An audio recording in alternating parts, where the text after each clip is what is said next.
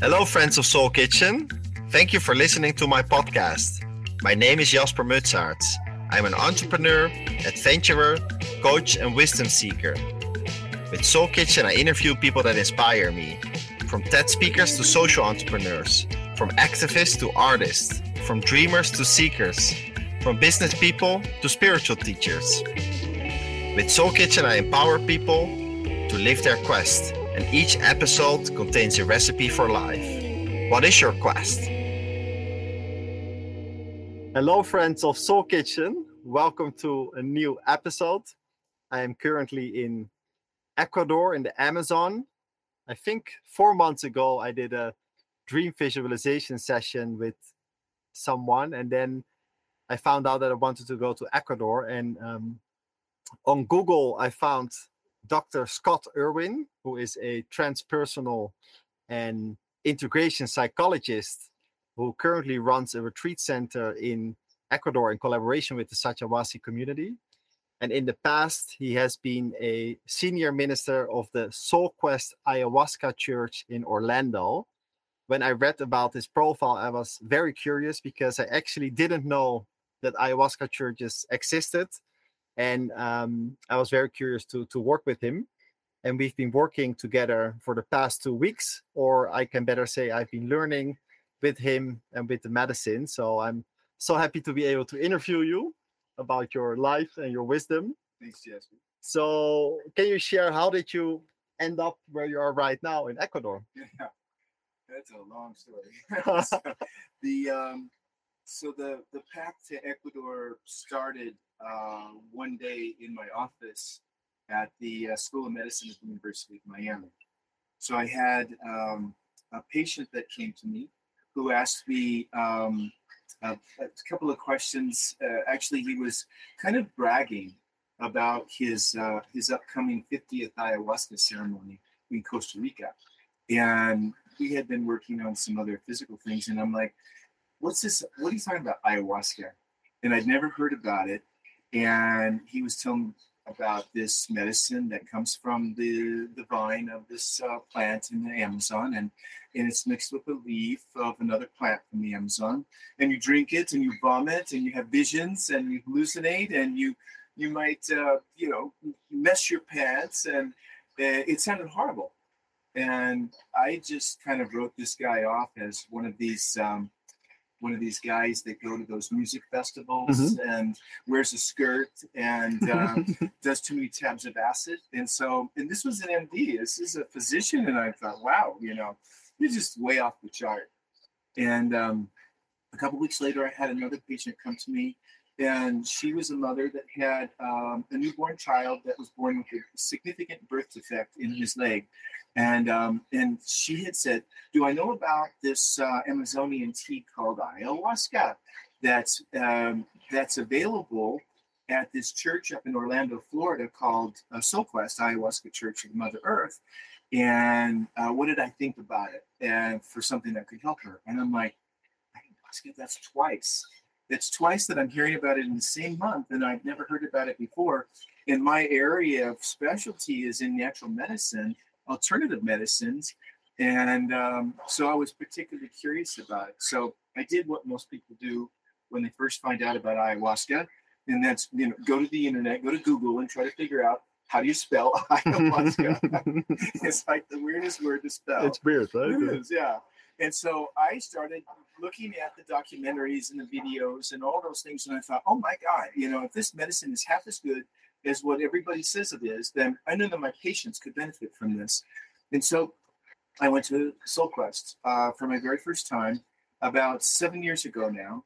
And what I experienced in that first weekend changed my trajectory of my career forever. I saw what was like maybe 5, 10, 15 years of psychotherapy in one weekend.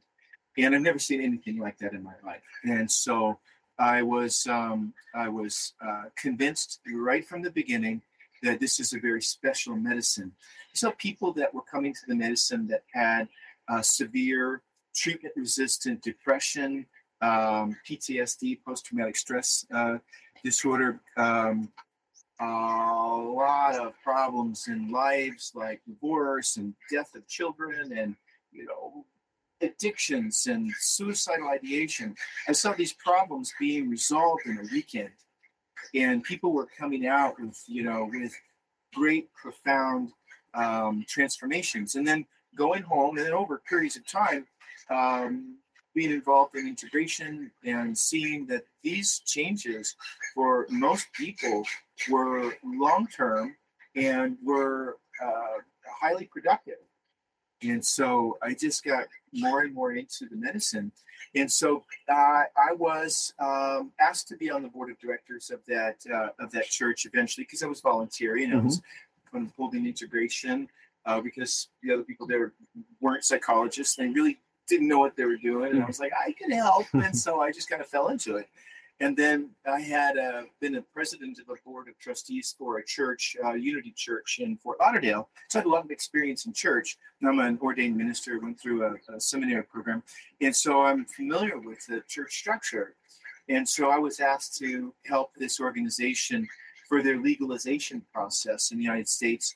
There is religious freedom. And if you're going to dispense of this medicine called ayahuasca, it's considered illegal unless you're in a church. And so they needed a church. And so the church was, at that point, was about 6 months old.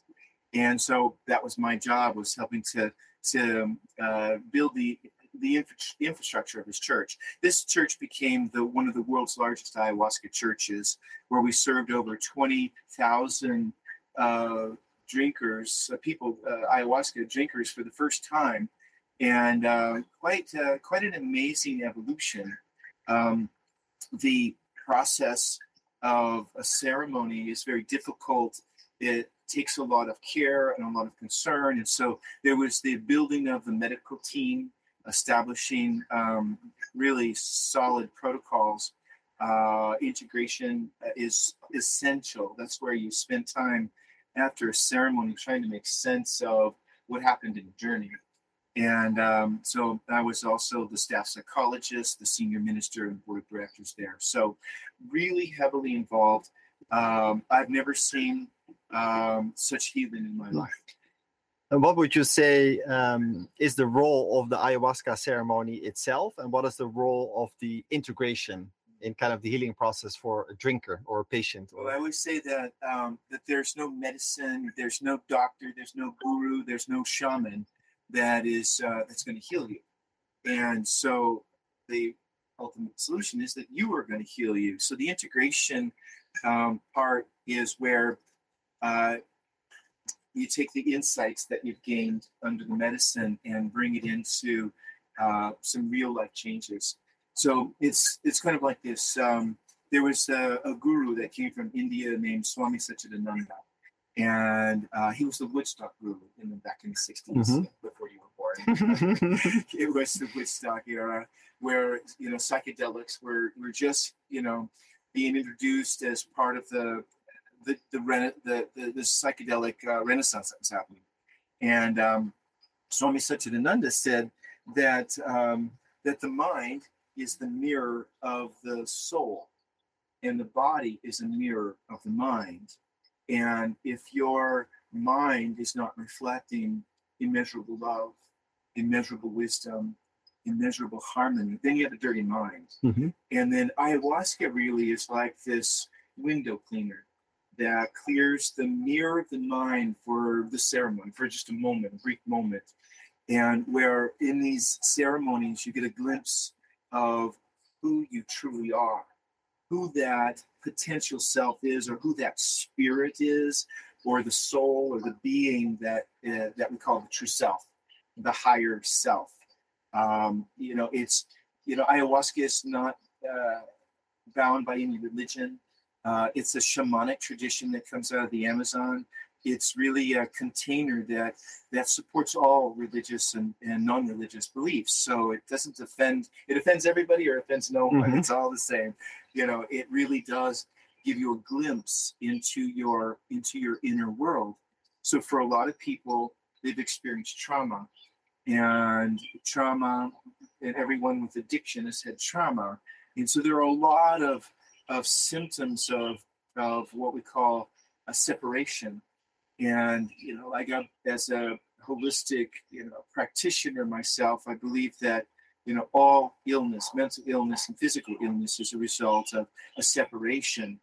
Trauma is a separation. It's separation from your true self, separation from your love, separation from your heart, separation from your soul, separation from spirit or God.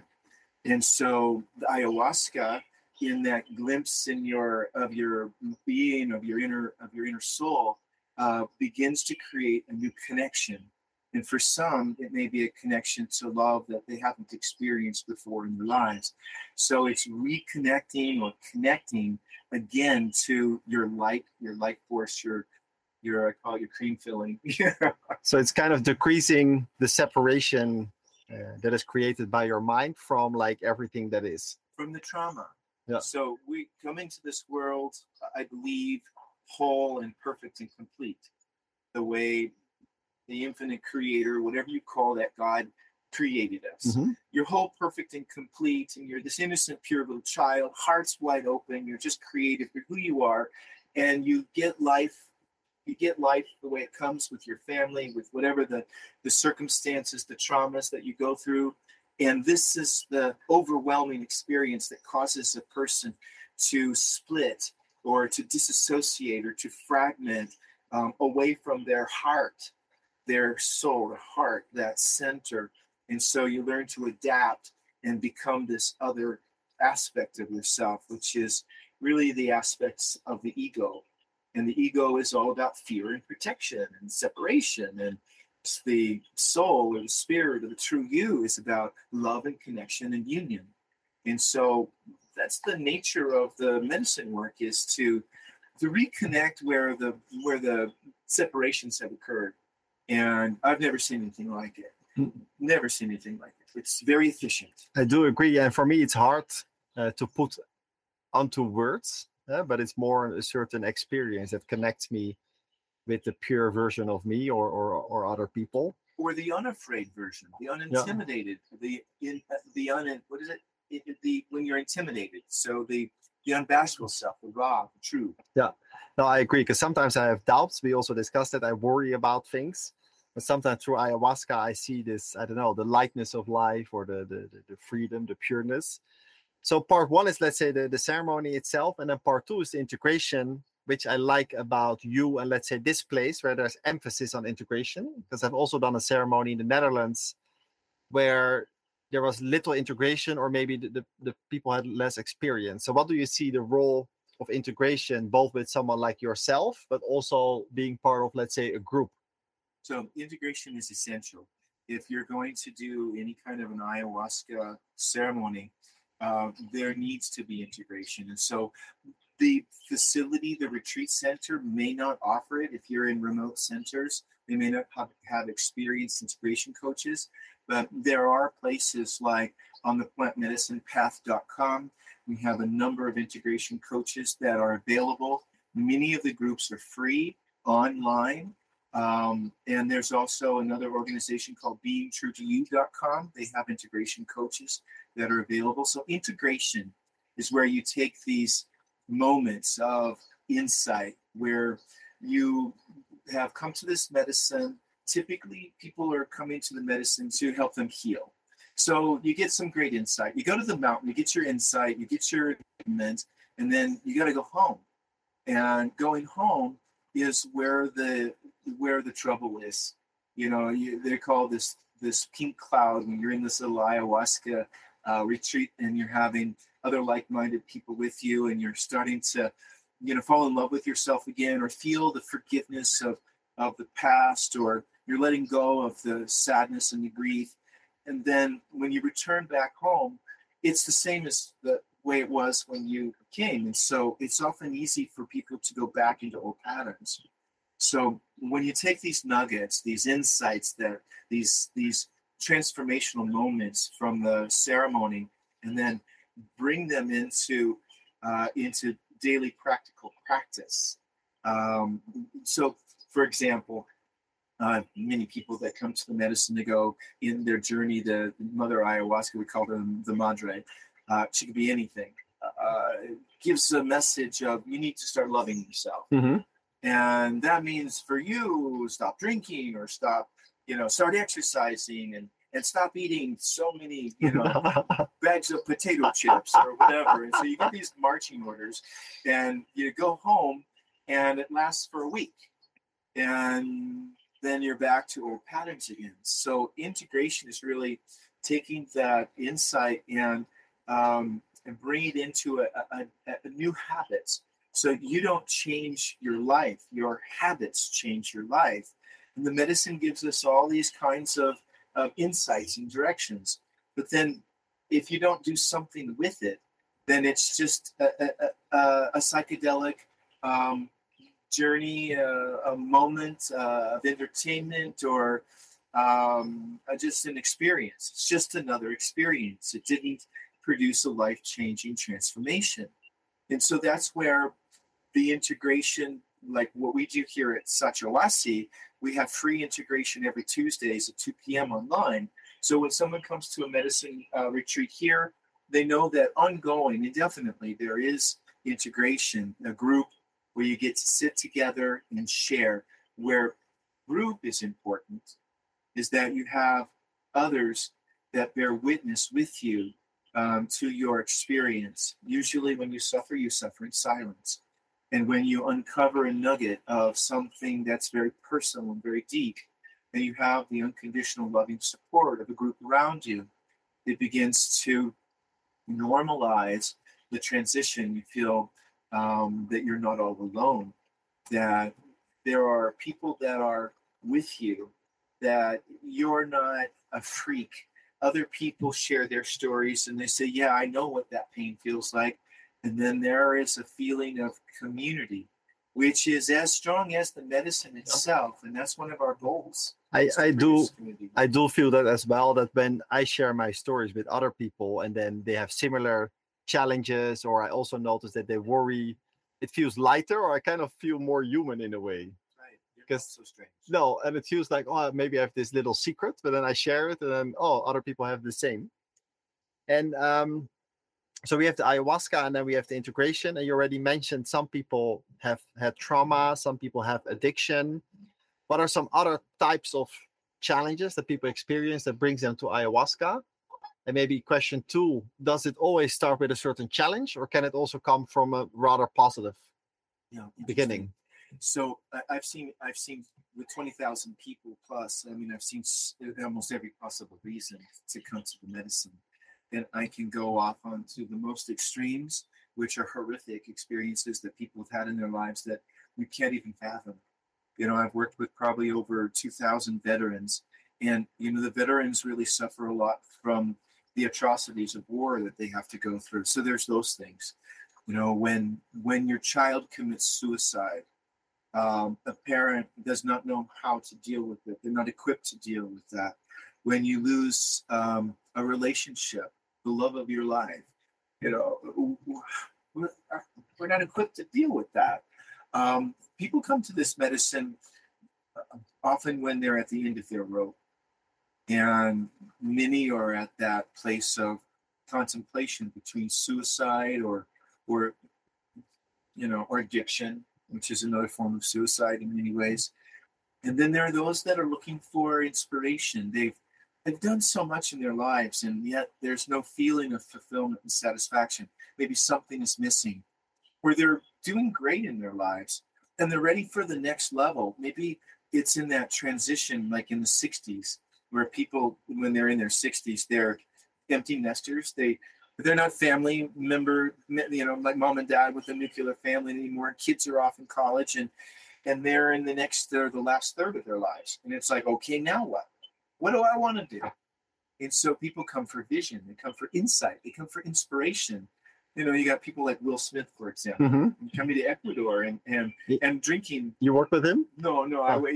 Yeah, I like Will Smith, but he came and worked with the tribe in Ecuador, and there's somebody that has a full life with great success, and it's what I call the Aristotelian principle. The Aristotelian principle states that the brain requires increasingly complex activities like chess over checkers which is which is what growth is about. We have to grow. And so if you're at that place in your life, you've been successful and you've done so much, what next? And so for many, this is the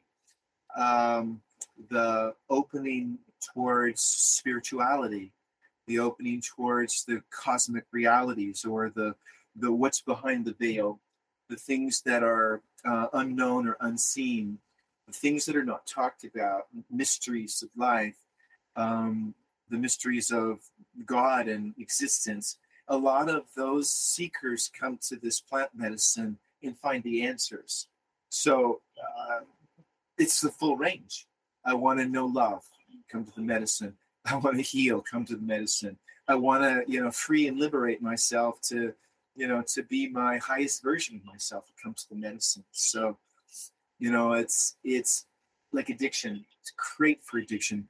Not just ayahuasca, but the other jungle medicines that they use here, like San Pedro, which is the mescaline that comes from the cactus, and the psilocybin, the magic mushrooms, and there's the secretions of the giant green jungle frog called cambo, which is deep cleansing. There's mapacho, which is a sacred tobacco that's used for cleansing and purging and the elimination of negative energies. And then there's rape or hapelita, which is a shamanic snuff that's also made with mapacho. And these are really important medicines that are used in combinations with these ceremonies to bring about even deeper, more profound healing and releasing and letting go of the past, letting go of toxins, letting go of toxic emotions, toxic thoughts, psychology. Really amazing. So next to ayahuasca, there's a wide range of other jungle medicines. And you mentioned that around 7 years ago, you came in touch with ayahuasca. Yes. And now you're also serving other people. But how did you learn about these modalities or about these medicines? How did you learn working with them?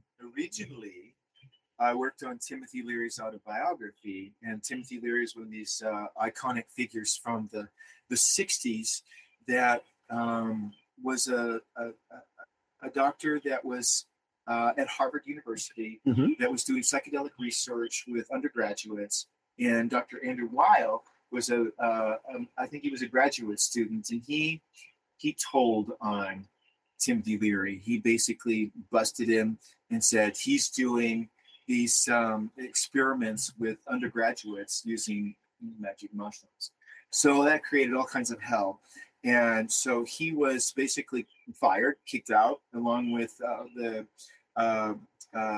his colleagues. And he ended up becoming one of the most infamous characters in the psychedelic Renaissance movement.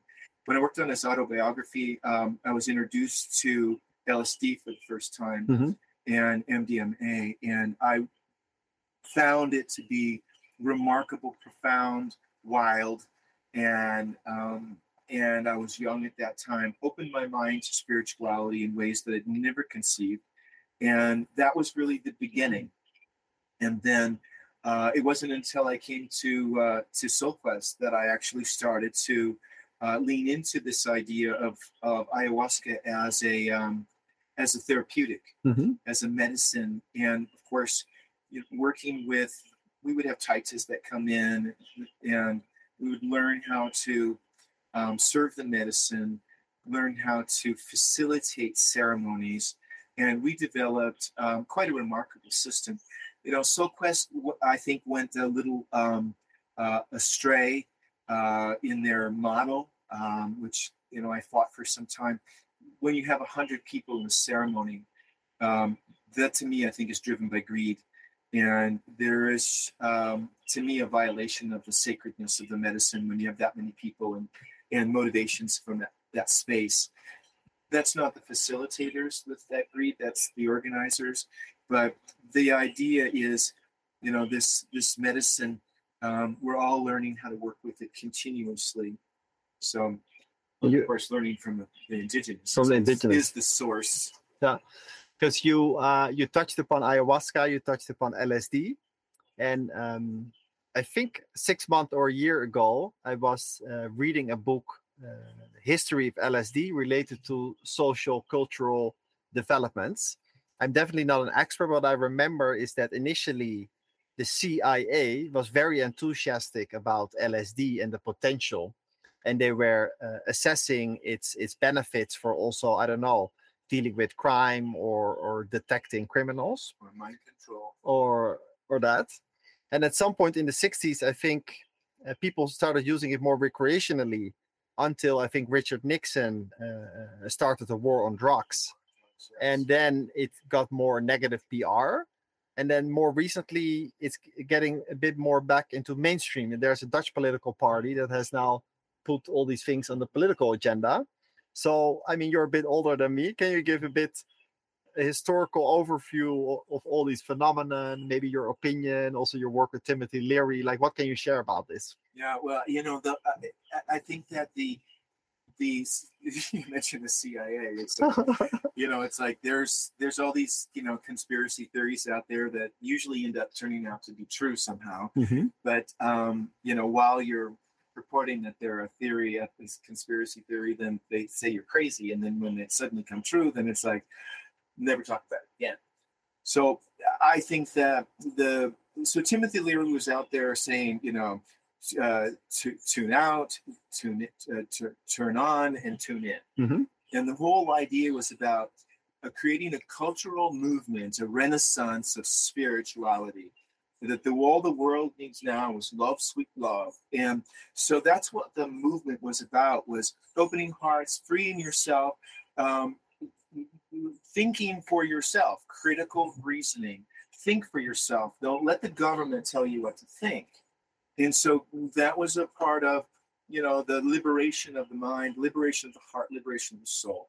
When you have these other forces, Richard Nixon and, later Nancy Reagan and that sort of thing, talking about just saying no, my perspective from the research that I've done was the government was really trying to create a wedge between generations, the family unit, especially, and that having the kids in the young people in this hippie culture who are love, sex, drugs, rock and roll, promoting the music, the way that payola worked in the music industry back then. This was a part of creating a counterculture movement that separated young people from their traditional parents, from the values of the traditional parents. And that was the beginning of the liberalization of the school systems and the direction that begins the breakdown of the nuclear family. And so that's a whole nother conversation, but that was how the war on drugs, I think, really came into be. Was that it was a part of a larger campaign to break up the family system. Yeah, because their family system is who decides, governmental thing, who we vote for, where we're going. And you got kids that are not connected to their mothers and fathers that way, then they're more influenceable. I see. So it was a attempt to influence the kind of family system behavior, voting behavior. Yeah.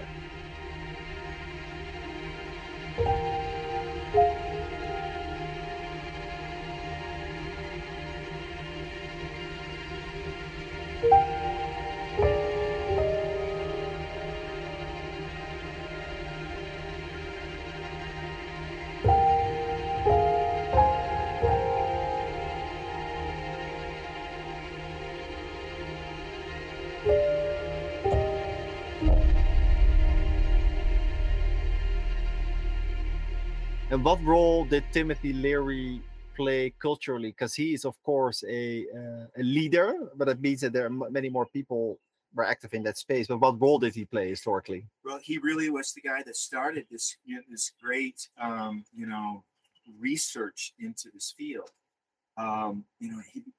They planted drugs on him. They set him up. They got him out of the way. But he broke out of jail. This guy's a rebel. I think he was 36 times in jail, right? This guy's a rebel. It's like, I love him. I remember last time I saw him, in Los Angeles, I was at the Beverly Center going to a movie, and I was with a friend, and I get this tap on my shoulder, and it's Tim saying hi, and I was like, "Oh, how's it going?" And my friend was like, "You know Timothy Beery?" You call him Tim, and it's like it was kind of cool. It was cool. But how did you end up knowing him? I think it was through a job that you had, right, in the past. So yeah, so my so I had received a scholarship to train for the Olympics in track and the '84 Olympics in Los Angeles, and so I was given a host family, and my host family happened to be the most extraordinary people. It was Jeremy Tarcher and Sherry Lewis. And so Jeremy Tarcher was this maverick book publisher of J.P. Tarcher. And I had been given my real first job after college with Jeremy, working in the publishing house. And it was one of the titles that we worked on. He was a leading edge publisher. He was on the board of directors of the Esalen Institute. He was around all the movers and shakers in the world, and he was a great influence in my life. Sherry Lewis was this American icon.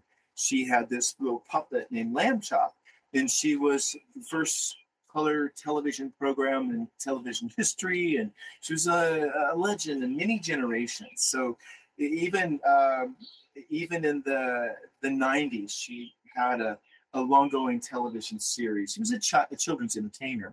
She had given me a job while I was in college as her road manager, and then eventually her lighting director. And she was doing Family Pops concerts, tours with all the major symphonies in North America. And so, and special venues. And so into the White House, and, met the Reagans and the Bush Senior, Bush Junior, and the Clintons. And,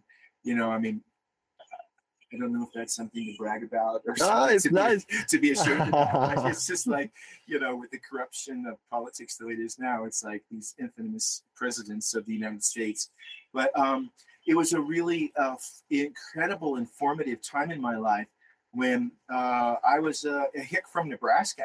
I was an athlete. My sister was a world champion weightlifter, powerlifter. Oh, wow. With 10 world records, 38 national records. So you come from an athlete family. Absolutely. My father started us training. We had great coaches, plenty of vitamins, great, food. And you were also involved in some sort of youth Olympic team, right? Or some... The United States Olympics. So I would go to the U.S. Olympic Training Centers. So originally there was the one in Colorado Springs is the main, that's like the main one, the flagship. But before that, there was, in addition to that, there was one in Squaw Valley, California. That was the very first one I went to. And I was very fortunate to get a scholarship, and very fortunate to have been well funded, so I could train anywhere. I could go to any races I want. I had a lot of opportunities. And so, I really didn't have this great love for sports. It was something that I just did. It was a part of my, my path. I was very disciplined. I did well, but it wasn't really in my soul. It's just all I knew. And so it was that time in my life. It was Sherry and Jeremy who just opened my world. These are people that lived in Beverly Hills with, Ming Dynasty vases and celebrities and all that kind of stuff. And I'd never seen anything like that. And I was kind of really captivated. And then after being in Los Angeles for probably about 13 years, I would say it took me 13 years to escape from LA. But, while I was there, I had grown and went from there into working with one of the most world's famous doctors, Dr. Patrick Soon-Shiong, who billionaire doctor. He's actually known as the richest doctor in the world. Oh, wow. And owns the LA Times, and had patented 2 cancer treatments that for breast cancer. But what I had done working with Patrick was help him build a medical research laboratory at the VA Wadsworth Medical Center in West Los Angeles, which was sponsored by Lee Iacocca, who was the At that time, he was the CEO of Chrysler, a very famous guy. And his wife Mary had died of diabetes, and so was very interested in this particular area of research that this laboratory was all about. So we created this insulin, the islet producing technology in this laboratory, and then opened up a diabetes management and research center at Century City Hospital. And quite fascinating, the idea that they could take, originally they were taking cadaver donors' pancreases or pancreas and digesting the tissue away and just taking the insulin producing islets and then encapsulating them and then injecting them into the peritoneal cavity where they could, under immunosuppression, produce insulin for diabetics. And so it was quite a promising technology that was then converted into using porcine islets from pigs, and not kosher. And so doing that, and so that was quite a fascinating ordeal.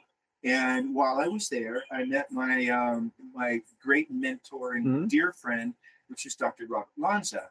And Dr. Robert Lanza is one of the people that cloned the first endangered species, co-wrote the first book on heart transplantation, published and did great research with B.F. Skinner, Linus Pauling, Jonas Salk.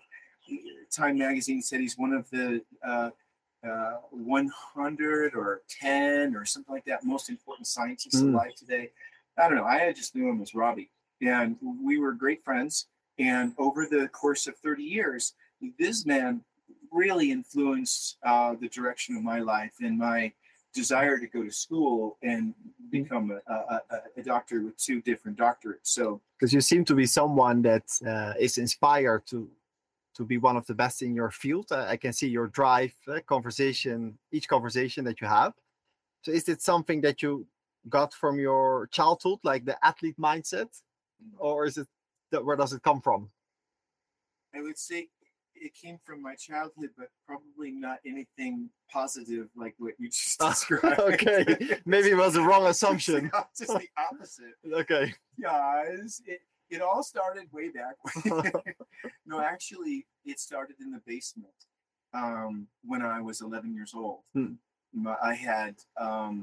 I'd gotten in trouble, and I had lied about ripping my coat. I had a brand new winter coat, one of these bomber jackets, with this, like the Air Force they wear with the sheepskin collars. And I was on my way home from school one day, and there was a swing over a creek, and a rope swing, and playing with it with my brother and my friends and all that. And I was on the swing too long, and somebody tried to grab me, and they ripped my collar off my brand new coat. And I was so afraid. I knew I was going to be in trouble because my father was very severe, very, very severe. And I ended up getting grounded in the basement for about 6 months. Oh, wow. And it was in that period of time that I had my reset, my spiritual awakening, my desire to heal. And it was a pretty rough time. And I remember coming out of that in a place of wanting to heal. At that time in my life, I really wanted to die. I felt that the life was really hard. It was really, really too hard for me at that stage in my life. And had I not had that kind of difficulty and then found that relationship, actually, at that point, I became a secret Christian. My father was a minister that was an atheist and forbade religion in our home. And so I had discovered relief of my depression and suffering as an 11-year-old through a radio talk show I listened to, and it just inspired me. That was my model. This guy would receive calls from all kinds of people in the world or in wherever. He was in Wheaton, Illinois. And the show was called Night Sounds with Bill Pierce. And he get calls from people saying, my husband just left me and I want to die and all that kind of stuff. And he had a spiritual solution for every person that was calling. And that sparked me. That gave me ultimately the seed that became my desire to want to help people find their pathways back to their true self, or their heart, their soul. I think it's always, the aim of every therapist, really. It's just to help people to reconnect. So it was a childhood experience when you were 11, you were 6 months in the basement that kind of led to your spiritual awakening and realization that you wanted to heal people. And as part of your toolbox, we already discussed different things, but breathwork we haven't discussed yet. And we did a breathwork session in Satyawasi. And I think you also work with Stanislav Grof. Can you share a bit more about his influence on you and why you use breathwork? Well, Stan Grof is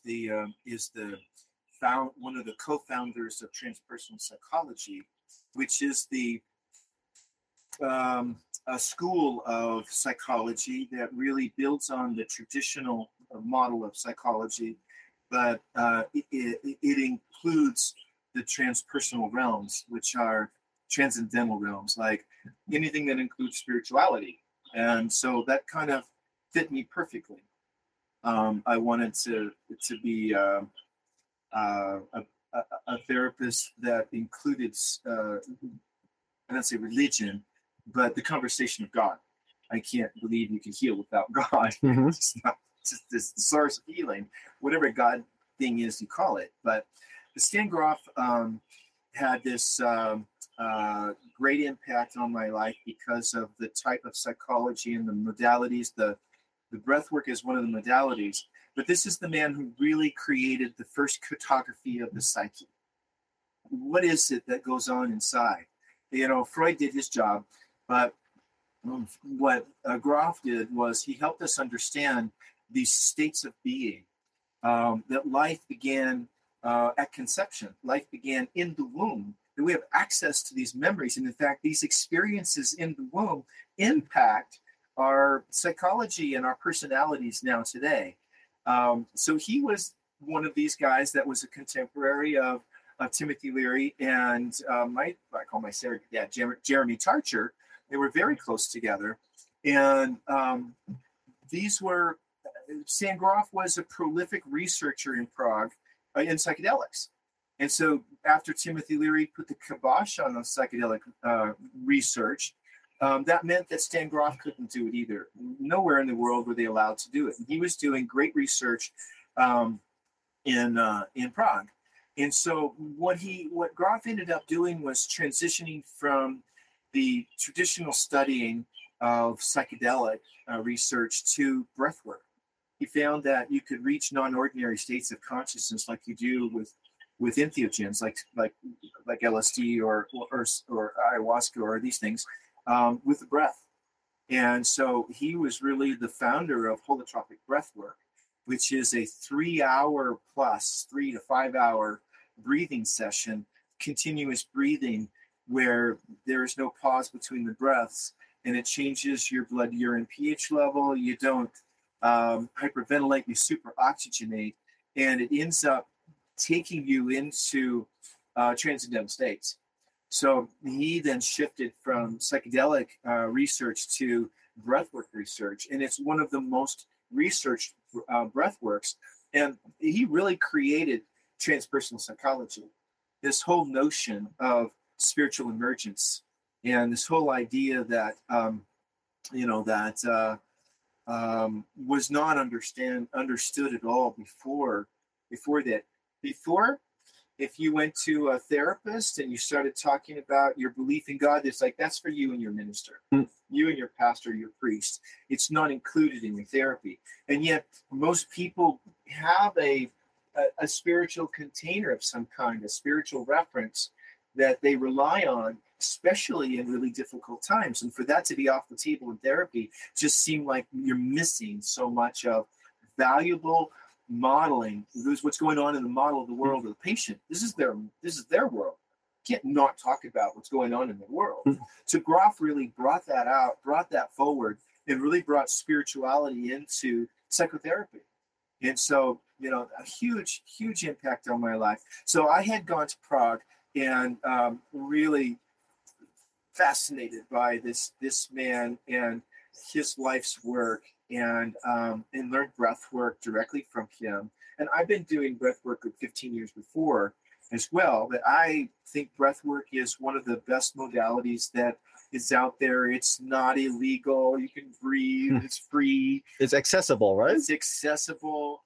It's not, you don't do that when you're driving, and you don't do it without a sitter. It's really best to have understanding of what you're doing. I do it more than meditation because I have more immediate benefits, or at least that's my perception.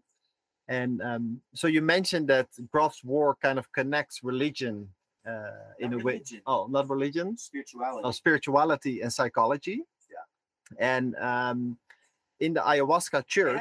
And other kooky stuff like the astral plane and, aliens and all the kind of stuff that the phenomena. Yeah. Just phenomena. So phenomena, spirituality, and psychology. Yeah. So I said religion. That was not the right word to use, but my brain made a connection to the ayahuasca church, where there's ayahuasca, and then there's a church because it's needed to legalize your activities. In the United States. But does the ayahuasca church have some sort of belief, or is a church more a term to make the ayahuasca possible? Well, probably both. So, like, my job at SoulQuest was to create a doctrine for the church. And so in the United States, you have to be a church. So it's not natural. It's not natural. It is required by the government. So to be qualified by the government, you have to, as a church, you have to have, a spiritual beliefs. So there are a lot of ayahuasca churches in the United States, and most of them create their own doctrines, their own ideas of spirituality. So in my church, what the main emphasis was predicated on the work that came out of the ayahuasca manifesto. The ayahuasca manifesto you can find online. It's a absolutely brilliant document that's really in the voice of the mother, ayahuasca, talking about taking this medicine seriously and bringing it out of the Amazon basin where we are right now and into the world. And these are the ways to do it responsibly, ethically, morally, and what to believe spiritually. So it really gave us a foundation for building our unique brand of spirituality, which is all inclusiveness. Respect is what every person owes every other person. The idea of sacredness and living a life of sacredness and learning from the medicine and imparting the universal teachings of Mother Ayahuasca in your daily walk, which is the emphasis of integration. So, whether it's a church or not, ayahuasca naturally, we create a container, a community where these conversations are natural. What a church really is a community of people that come and share their hearts and souls and their truth, whatever their walk of life, And so my job, even now, and I'm a part of a global church, a temple of the sacred plants with church centers or temple centers in 7 different countries that serve the medicine with integrity, that serve the medicine with fidelity. Between, if you come to Ecuador here and you're leaning into this medicine work, what do the Quichua, which are the indigenous, believe about the medicine? What do they believe about nature? What do they believe about the plant spirit? And so that's what the temple is about, is bringing indigenous beliefs really back to the other parts of the world, because I think many of the folks have just made it up. They've just been winging it for the legality of it. And so we really want to bring the authentic original concepts of what the indigenous believe about this medicine. They've been working with this medicine since before the Amazon was called the Amazon. They know an awful lot about plant spirits. And so you talk to a Westerner about the spirit of plants, and they look at you like you're a little off. Little crazy. What have you been smoking, Yeah. Brian? But it's this idea that the life force that's in a plant is the same life force that's in you. Yeah. You share that in common, that these plants have sentience, they have consciousness, they've got wisdom, they're beings. And when you drink ayahuasca or any of these other master teacher plants, they bring with them a universal kind of teaching that is hard to explain. There is an overreaching soul within these plants and these spirits that influence us. They help us to heal. This is the strongest medicine, is the medicine from the plant spirits. So this makes Big Pharma look like a joke. These plant spirits, or the essence, or the spirit of these plants, or whatever you call that life force of the plants, is the spirit medicine for people. And there's a relationship that we want to foster, that we learn from the indigenous about this, the respect for Pachamama, the inclusion of Pachamama in our lives, how we cannot live without the plants. All of our food comes from plants. Our air comes from plants. Water even comes from plants. You've got the evaporation. You got the leaves, that the trees and the jungle here in the Amazon that release so much moisture into the air that affects the clouds and the rain that goes into the rivers affects the tides that go into the ocean, that affects the currents, that affect the weather systems all around the world. It's all interconnected. And so the indigenous teach us that. These are the guardians of the Amazon here. They're the protectors and the purveyors of this sacred ancient wisdom that we want to bring openly and clearly to anybody that is sitting with the medicine. They need to know what the truth is behind this medicine. This is not a joke. This is sacred, reverent work. This is deep work. And so, whether you're a new church in the United States or you don't even have to be a church, I think, in the Netherlands. No, you don't have to. Yeah. No. But there are many places in the world where they have to have this fake church thing. And so good people make up these churches. Good people with good intentions. If the government says you have to have this to play, people are saying, okay, I got to do this to play. So if you're going to play this government church game, you better be bona fide. You better be authentic. You better be sincere. And how about be rooted and grounded in the traditions that come from the people that are the masters of this medicine? So you worked in different settings. So you worked in the Soul Quest Ayahuasca Church in the US, and now you work with the indigenous Satyawasi community in Ecuador. So how would you summarize the additional things that you learned while working with the local people here?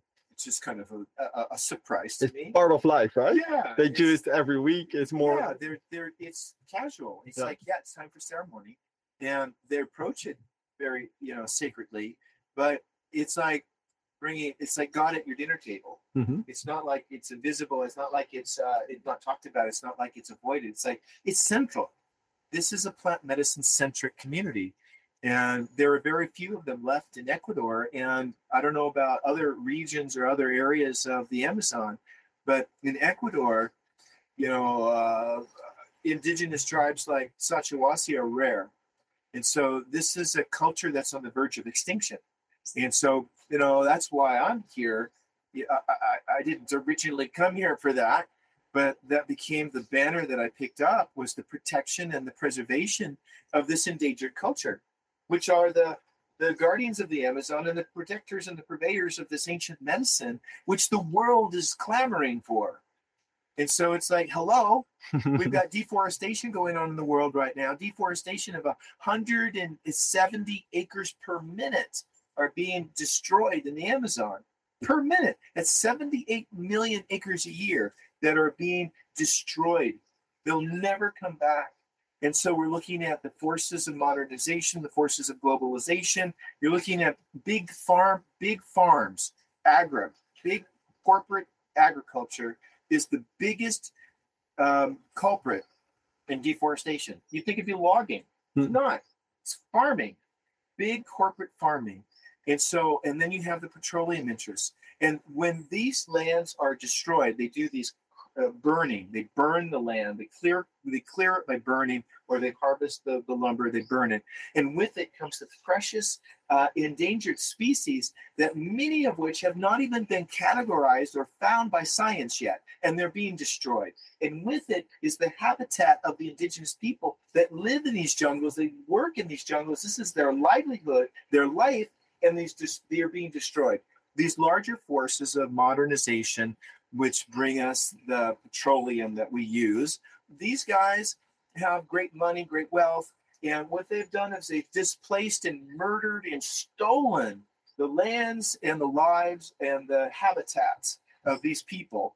And so this is one of the things about preserving, particularly like the Sachiawasi culture, is because those forces of modernization have been devastating. And these people don't have the money, they don't have the education, they don't have the resources, they don't have the tools to match these forces. So the public national education system homogenizes most of the indigenous people in the Amazon. And so what that means is that the people that are left, the indigenous that are plant medicine centric, are looked at as the lowest in the socioeconomic ladder. They are the poor, and they are considered backwards in their national education system, backwards. And that this idea, they've homogenized enough of the other indigenous, they think that this type of work with the medicine is witchcraft, is voodoo. And so they've turned the indigenous against the indigenous. And so Sachiawasi is a precious gem. These are people that their lineage is pure.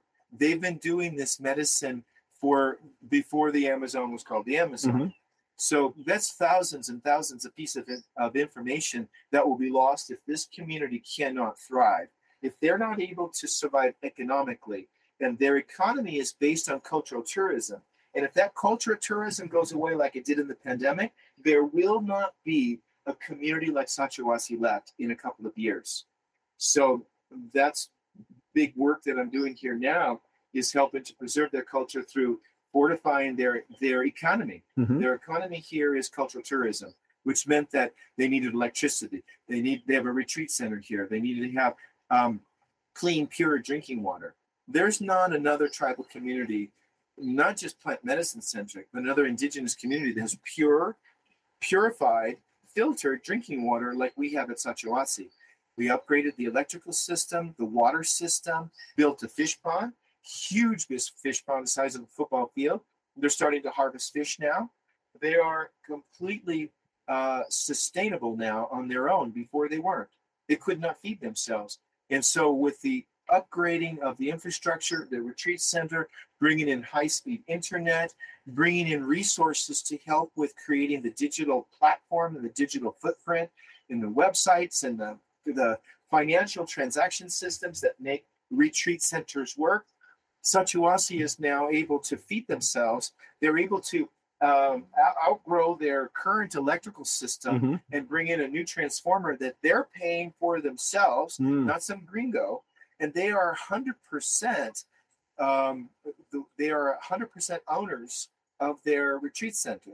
In other words, 100% of the money that comes in for the retreats that they do goes to them.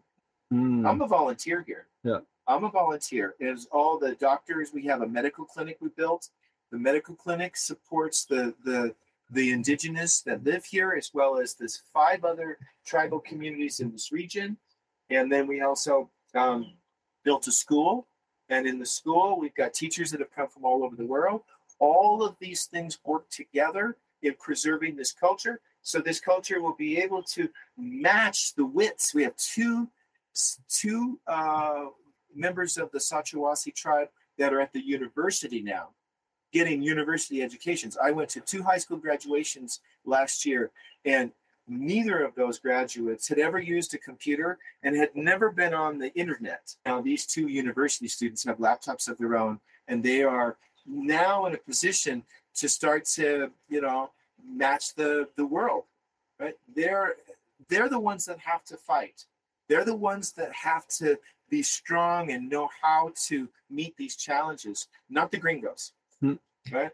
So you're kind of a bridge builder. So you help Westerners to learn from the plant medicine and the culture, and the medicine has been used here for thousands of years. And then you empower the locals kind of with prosperity, economic opportunity. Reciprocity, we call it.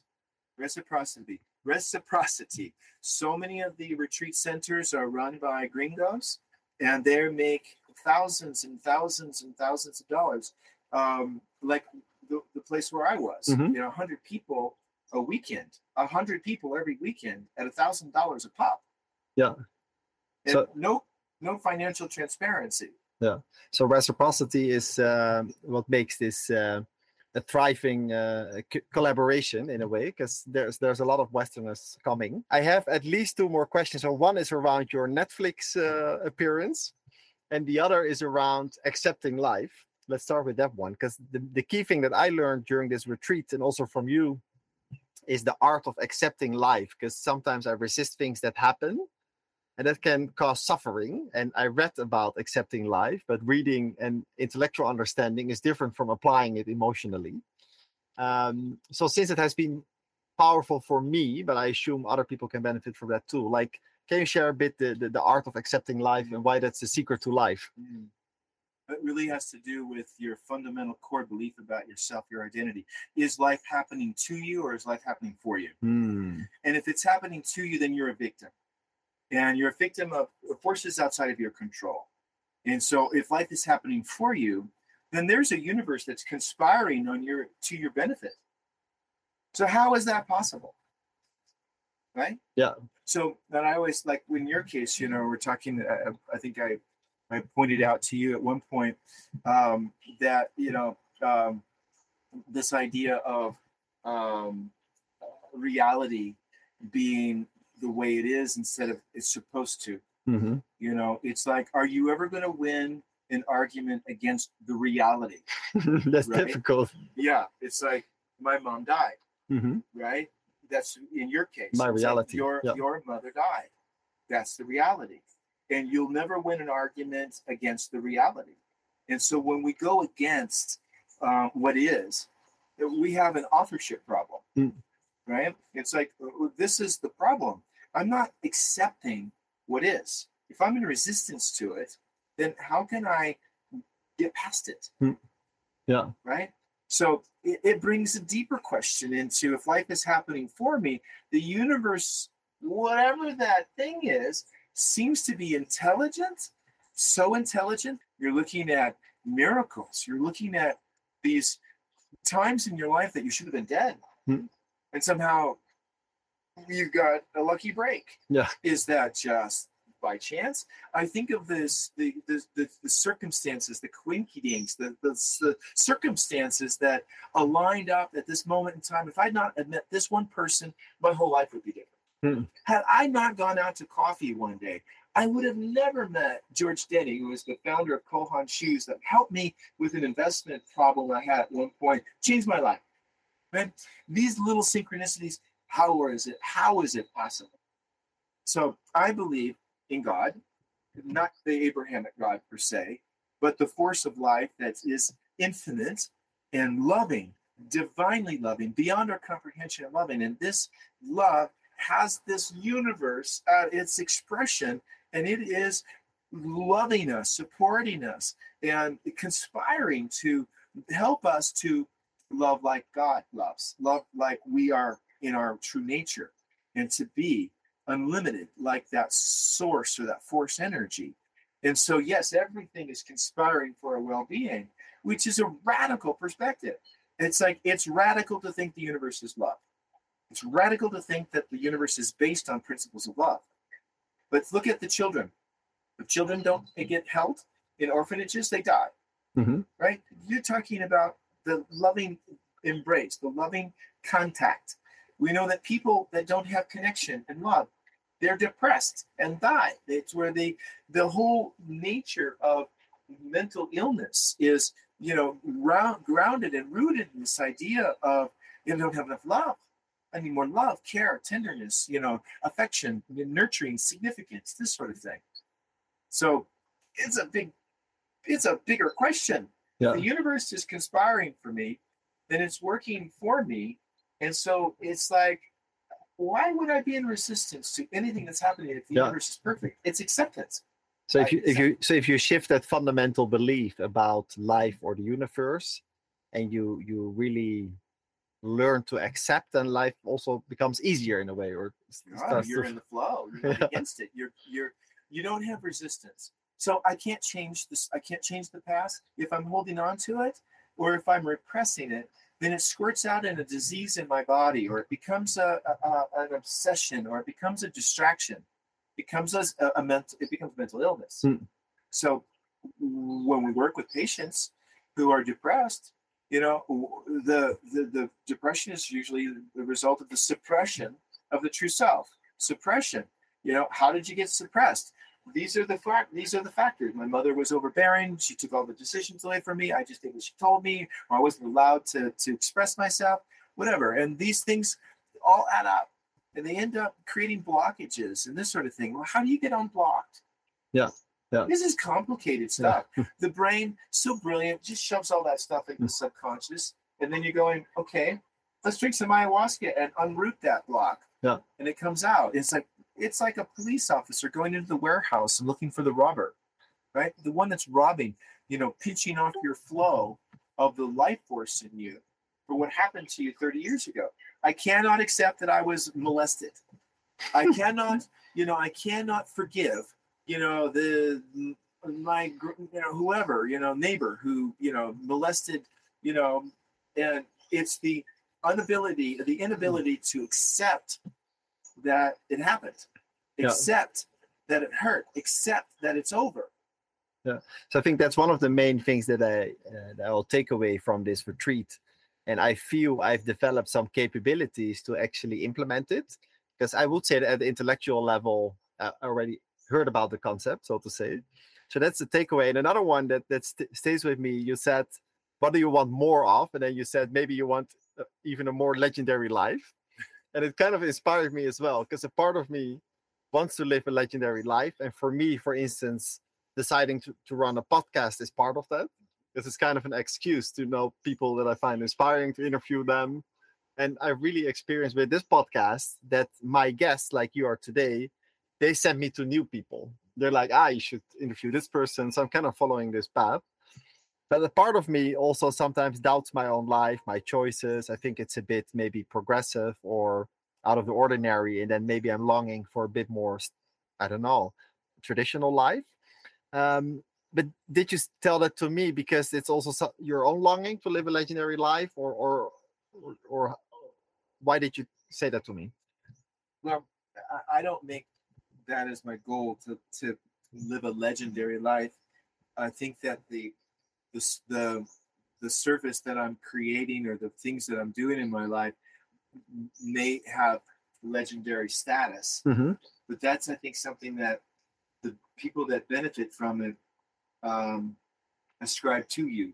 Legendary. Yeah.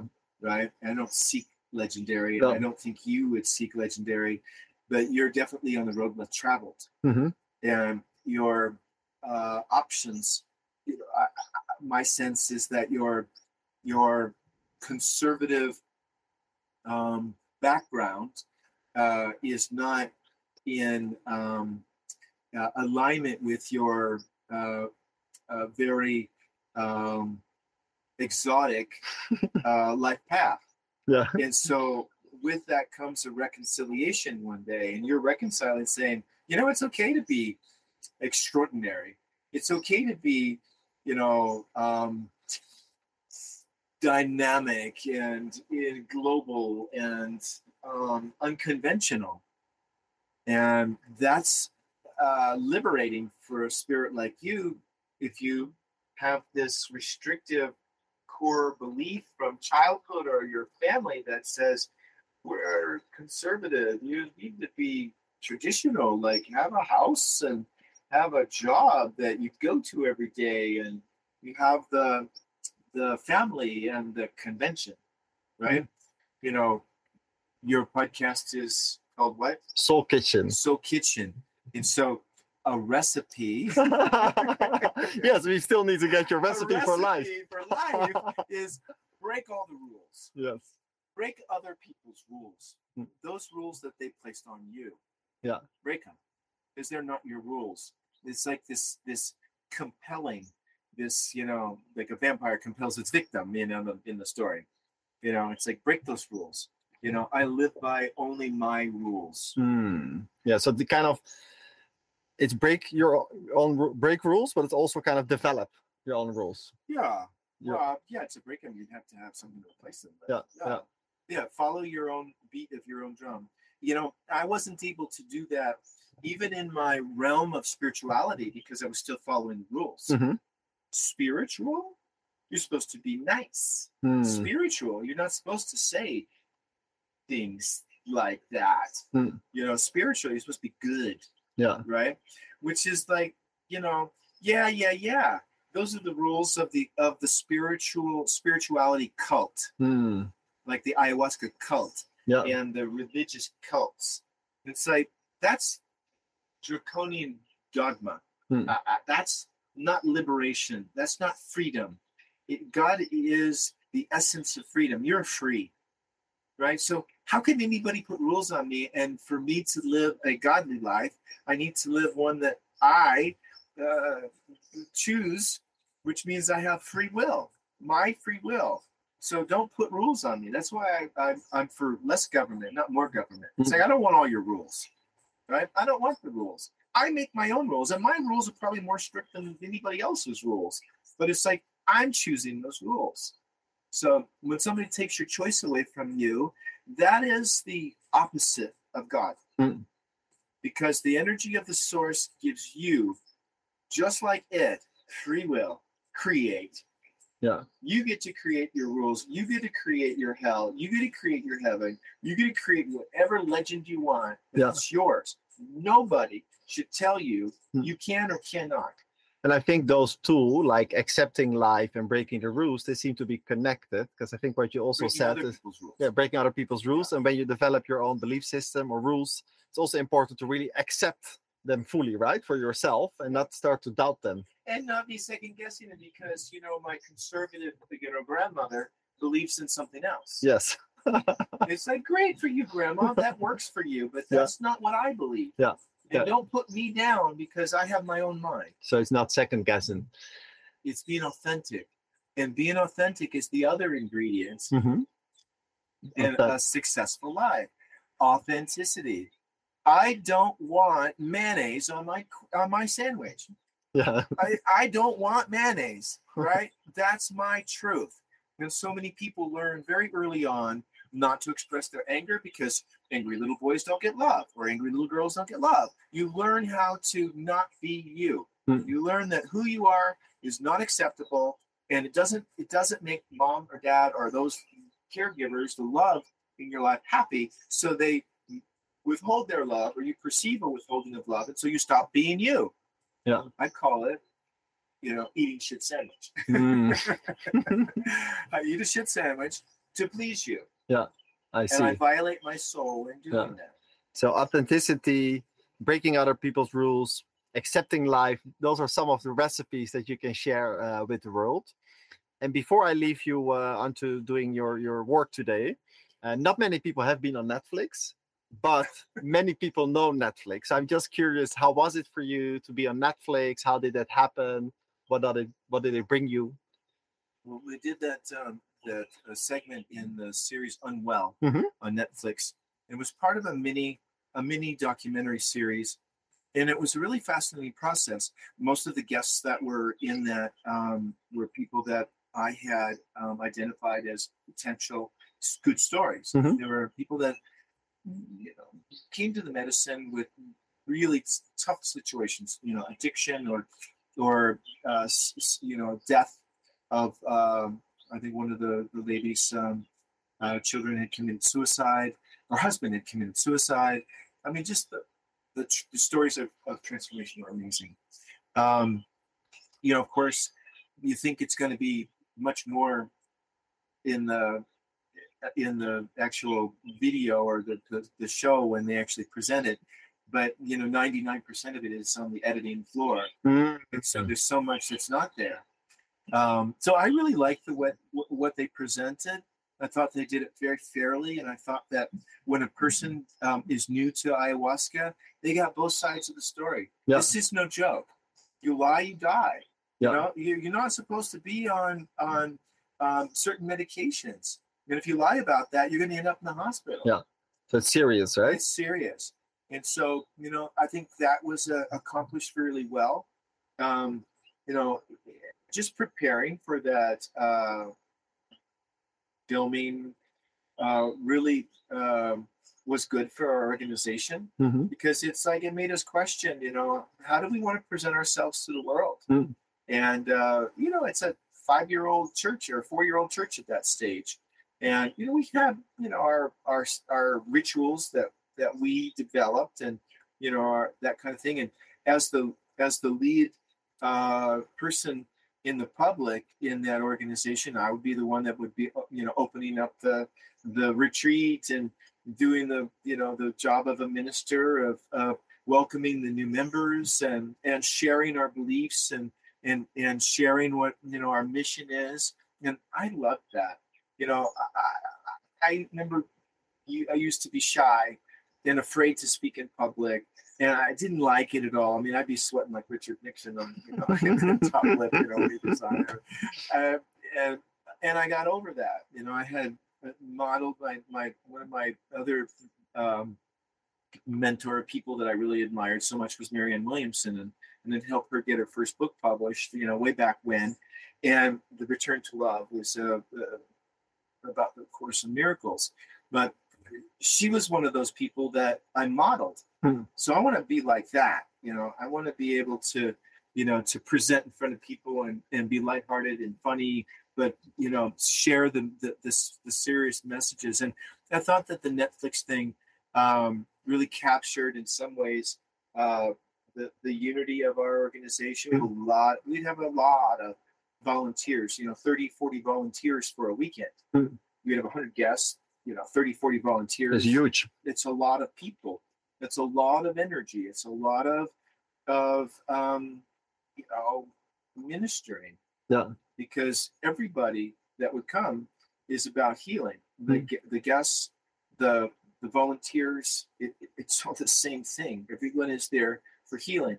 So I think that the Netflix thing helped us to see our reflection and to be proud of our reflection. Yeah, we did a lot of great stuff at SoulQuest. The leadership of SoulQuest is a whole nother story, but the volunteers and the membership, the members of the church, really made that place unique and special in the world. And becomes so big, but the role, I loved being the Dr. Scott at the church, because you're looking at people in their most vulnerable states. And my favorite thing to do is to help people to return to love, to return to God, or return to peace, or return to wholeness. And so that was just like, abundance of that. So I love that so much. One of my motivations in life, or I always enjoy connecting people. So practically, how can they find you? Can they come here? How long do they need to stay minimum? Like, how does that work? So if the person were interested, they'd go to the website, which is sacha-wasi.com. Sacha, S-A-C-H-A -wasi, W-A-S-I.com. And you'll see that there's a whole variety of offerings. So a person could come for a weekend and have a pretty beginning experience with 1 or 2 ceremonies with ayahuasca. Our most popular retreat is a 7-day, 6-night retreat, which includes 3 journeys. Two of them are with ayahuasca, and the other one is with mushrooms. And I think it's so important to include mushrooms, because mushrooms are so much more accessible in the world than ayahuasca. And it's a great way to continue to do the deep work that comes from the plant medicine path. And so the 7-day is another retreat option. There is a 10-day retreat option. There is a 14-day retreat option. There's a 21-day dieta, which is a diet. It's an immersion into the sacred plants and working closely with them. Then we also have therapeutic retreats, which are unique, one-on-one. That's, working with me as a psychotherapist. Very intense, deep, private work, which is taking things to a whole nother level. So those are also available. And then we have custom retreats. So custom retreat would be, I want to go to the mountains in Cajas, near Cuenca. And this is where I want to start my retreat, and I want to do my mushroom journey there, and then bring it back here. So there's customizable retreats as well, and those have been really interesting and fun. Yeah, horseback riding and climbing in the mountains and that sort of thing. But these options are available. It's really medicine work is a calling. I think so. Yeah, it's a calling. This is not for the faint of heart. This is for some seekers who are really looking to finally resolve what's been missing, what's lacking. Yeah, thank you for this fascinating conversation. So some of my friends, they're curious that I'm doing ayahuasca and they really want to know more, but I lack the technical knowledge to explain it. So now I can just share them this episode. So it also saves me some time of explaining stuff. Thank you, Dr. Scott.